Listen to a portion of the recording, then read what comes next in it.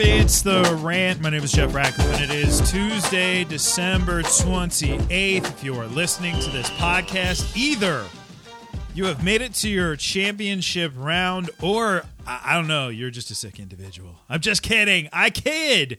But why else would you be listening to a Waivers podcast this week? Hey, congratulations. Congratulations. You made it. But the job is not done yet. And, of course, we're going to unpack the shortest waiver wire rankings of the season. But before I get into that, let me just say this.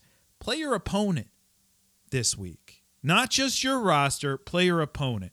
Before you go and set any waiver claims tonight, make sure you take a long look at your opponent's lineup. What do they have? What don't they have is probably more important. Have they been streaming defenses all season? If so, put in for the top defenses. Have they been streaming tight ends? Do they have a quarterback issue? Do they have a player who's on COVID reserve or 6? Do they have injured players? What could they possibly do on waivers tonight, and how can you outflank them?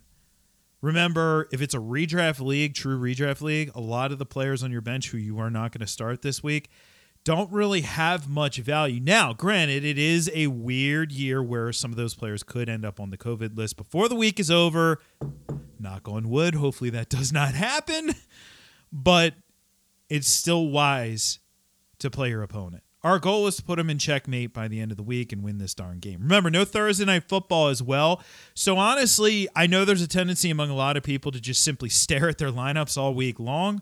But we don't really need to make start-sit decisions until later in the week. Right now, we need to make waiver decisions. So let's dive into it. I was actually surprised when I went through the available players. And remember, my threshold is 70%. If you are under 70% rostered on either ESPN or Yahoo, I mention you. Why do I use those two sites? Because more people play on those sites than any other site out there.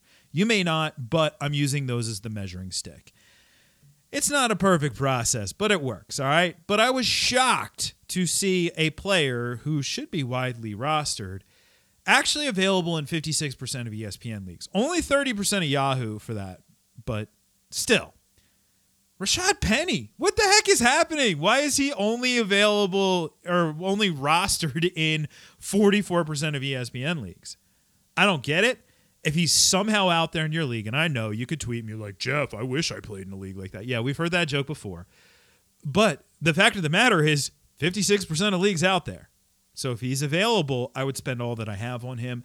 Be an instant RB2 this week coming off a 100-yard performance. But it's likely he's not there. So there are other running backs we can go after. We can take advantage of injury situations, like, for example, Clyde Edwards-Helaire's injury. Now, it's not as bad as maybe we initially thought, but it doesn't look likely for him to play this week. So I'm going out and getting Darrell Williams. We have seen RB1 potential out of him as the lead back. Now, I'm not going to rank him as an RB1, but could he be a front-end flex / back-end RB2 this week? Absolutely. 50 to 100% on him. 50 to 100% on Jordan Howard. Not guaranteed to play, dealing with a stinger, but there's a lot of optimism there. And, of course, Miles Sanders will not be playing out with a hand injury. 50 to 100% on Rex Burkhead. Week 17, am I right? Seriously. I mean, if we go back in August and I say, yo, I got this for you. Somewhere around week 12, pick up Rex Burkhead and stash him. All right? You'd be like, yeah, you hear what Ratcliffe said? I don't know. Is he back on sniff and glue? Like, what's happening here? But here we are, and it's Rex Burkhead, and he's coming off a big game. Now, keep in mind, that was against a putrid run defense, Chargers run defense. Better defense, it's not like the 49ers are the best run defense in the NFL, but better run defense. Now, the thing, though, is I do expect a big workload. David Johnson landed on COVID reserve, so he may not play.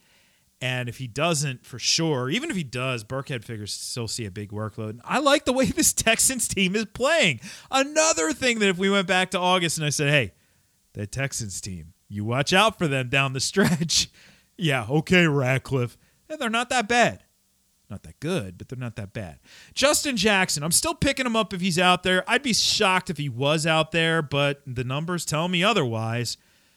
Austin Eckler is going to be back this week, but Jackson has played really well down the stretch. This is a team with playoff potential. They're technically right now ninth in the playoff picture, and remember, 7 get in, but they have the same record as 7. So they're very much in the hunt, and if they do get in, they're going to need Austin Eckler. So you use Justin Jackson a little bit, keep Eckler fresh. Eckler's going to get his. Don't worry about him. But I think Jackson's enough to be a flex option this week. Isaiah McKenzie, number 6 on my list, top wide receiver of the week. Another one. Jeff, you're crazy. If I would have told you about this way in advance, but this is the beauty of fantasy football. You never know. And last week, an opportunity opened up. We had Cole Beasley go on COVID reserve earlier in the week. Now, he, in theory, could come off before this week's game. It's a mandatory minimum of 10 days. They have to have 2 successive negative tests that are at least 24 hours apart and be asymptomatic in order to come back if unvaccinated. So he could, in theory, come back. Same thing with, I believe Gabriel Davis could test out the day of. But regardless, there's a good shot we see another game from Isaiah McKenzie where he's in a prominent spot, and he had a career day, and I didn't think he looked that bad. It wasn't like a fluky game. He was actually just good the whole darn game. 50 to 100%. Gerald Everett, 50 to 100% on a darn tight end, but you know what? This darn tight end since week 10 has been the number 5 tight end in all of fantasy football. Mark Andrews outscoring him, Travis Kelce outscoring him, George Kittle outscoring him, and Dalton Schultz outscoring him over that span. Gerald Everett, we liked him to break out this year. Well, he didn't until he did, and now he finally has, and he's been really good in the process. If you've been hurting a tight end, he's still fairly widely available. You could go out and grab him for some relief. All right. Let me do this. Let me take a quick break, get the sponsors in here, all that jazz. Then we'll round it out. I still have 12 more players plus defenses for you this week on the final waiver wire of the year.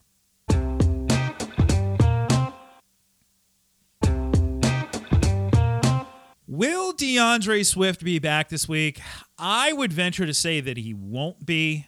He did practice last week, but ultimately did not play. I don't think he's going to play. I don't think they play him for the rest of the year. They have no reason to.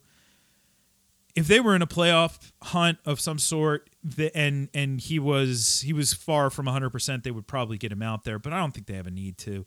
They got Jamal Williams back, 19 touches last week, so I'd go 25 to 30%, 35% on Jamal Williams. Why not up there with the other guys? Well, because he's Jamal Williams, he doesn't have a massive ceiling, but the volume is what I'm going after as a flex option, so I don't hate it.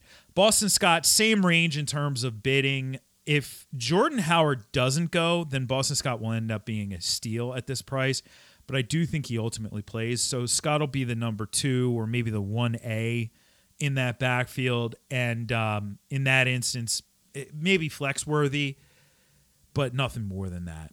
Dario Gumbawale, 25%. Why am I not higher on him? Well, it's the Jags, first and foremost. Yes, he was the lead back this past week when James Robinson went out. Robinson will not play this week and will not be back for quite some time, unfortunately. They only have Raquel Armstead and the newly signed Mekhi Sargent in the backfield, but it's Dario Gumbawale. He's basically been a passing down back for a good chunk of his career. So I do find it hard to believe that he's going to have another massive workload. I also find it hard to trust a Jags running back with the championship on the line. Derek Gore, 25%. If, Clyde Edwards-Helaire, in fact, is out as we expect him to, Gore's going to be used in that backfield, might even be able to flex him out. Obviously, Darrell Williams is the preferred option. Both 25% on both Byron Pringle and McCole Hardman, his teammates. I expect to see more Tyreek Hill this week than we did last week. He didn't practice at all last week. He came back. They didn't really need him to win that game, so they didn't use him. I think they're going to use him more this week, though, and so that puts a damper on Pringle and Hardman. However, of the two, I do like Pringle a little bit more because of what he showed last week. I just think this is more of a defensive move than an offensive move. I'd say the same thing about Allen Lazard, too, at 25%, whether or not Marquez Valdes-Scantling comes back. Remember the old adage of the fantasy football championship round. I would rather have a guy put up points on my bench than in my opponent's starting lineup. So picking these guys up may be a defensive move. If you don't have Gerald Everett at your disposal, Cole Kmet would be the tight end who I'd be looking at. at least 5 targets in each of his last 5 games, ranks as fantasy's number 10 tight end over that span, so not terrible. Couple quarterback options to pick up: Trey Lance, Tyler Huntley, Davis Mills. With Lance, he almost certainly is going to start with Jimmy Garoppolo banged up, elbow and thumb injuries for Garoppolo. There is upside with Lance, especially against Houston. There is volatility with Lance. In a 1-quarterback league, I can't trust this dude. In a 2-quarterback or super flex league, yes, I do think that he could be startable, and he is an instant pickup there. Huntley, I'm picking him up because if he starts, he will be a borderline top 12 option. I could use him in a 1-quarterback league if he starts.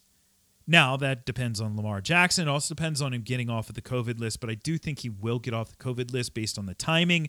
Lamar is another issue entirely, so this is maybe a little bit of a preemptive, but at the same time, it may not work out. Davis Mills, I don't love it, but he's had 5 passing scores over the last 3 games, 2 in each of his last 2. He's not terrible. More of a 2-quarterback play, though, I guess.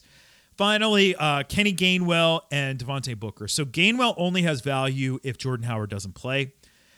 So you're only preemptively picking him up. And then Booker, I don't know, is it just me? Has Booker looked better than Saquon Barkley the last couple weeks? That's a scary thought, but I don't know. There's not much there. Again, deeper leagues, I'd rather just toss him onto a bench than have him in my opponent's starting lineup for some crazy reason because, I don't know, I faced Braxton Berrios and Rex Burkhead in a league this past week and lost to Braxton Berrios and Rex Burkhead. So, yeah. Anyway, defensively, if you have the Buccaneers, they face the Jets. That's easy. If you have the Saints, they face the Panthers, and they're how many quarterbacks do they have now? 6, 7, 8. That's easy. The 49ers against Houston, as good as Davis Mills has played, he still is a rookie, and I'm going to go after him. Buffalo against Atlanta, give me some of that. New England against Jacksonville, give me some of that. Miami rolling. They're facing Tennessee. I don't love the matchup, but Miami is so good on the defensive side of the ball that I'm just going to go after it. And then how about Philly? All that upside against Washington. If you have any of those defenses, you're good. If you don't, you may be searching around. And remember, I say this every darn week. Don't overthink defense. Seriously, all you're trying to do is generate takeaways. That's the number one thing that you want to get done. Look at it week in and week out. The top scoring defenses almost always are the teams with the most takeaways because takeaways can lead to touchdowns. So if I don't have one of those defenses and, say I have, Dallas or Arizona, they are facing each other this week. I don't want either of those defenses this week. You kidding me? I want the defenses I just mentioned, or if I don't have any of them, I'll go after the Chicago Bears first and foremost. They are facing the Giants, and the Giants have a complete disaster at quarterback right now, so give me that. I also like the other side of this, though. Chicago has been one of the better matchups, and New York, the defense for the Giants isn't really the issue. They're not great, but they're not a bad defense. Takeaway potential. And then finally, if I have none of those options, then maybe the Seahawks. I don't love the Seahawks defense, but they're facing Detroit. Jared Goff will be back, and I don't care. Still plenty of giveaways for this offense, even with Goff. And, I'm going to go after him with Seattle. So there you go. If you have Tampa, New Orleans, San Francisco, Buffalo, New England, Miami, Philly, I think you stay put. If you don't, and none of those teams are available, then I look at the Bears, and if they're not available, then the Giants, and if they're not available, last-ditch effort, the Seahawks. All right, that wraps it up for today. Tomorrow, I will be back. I will talk about rankings on the show, the final rankings of the year as well.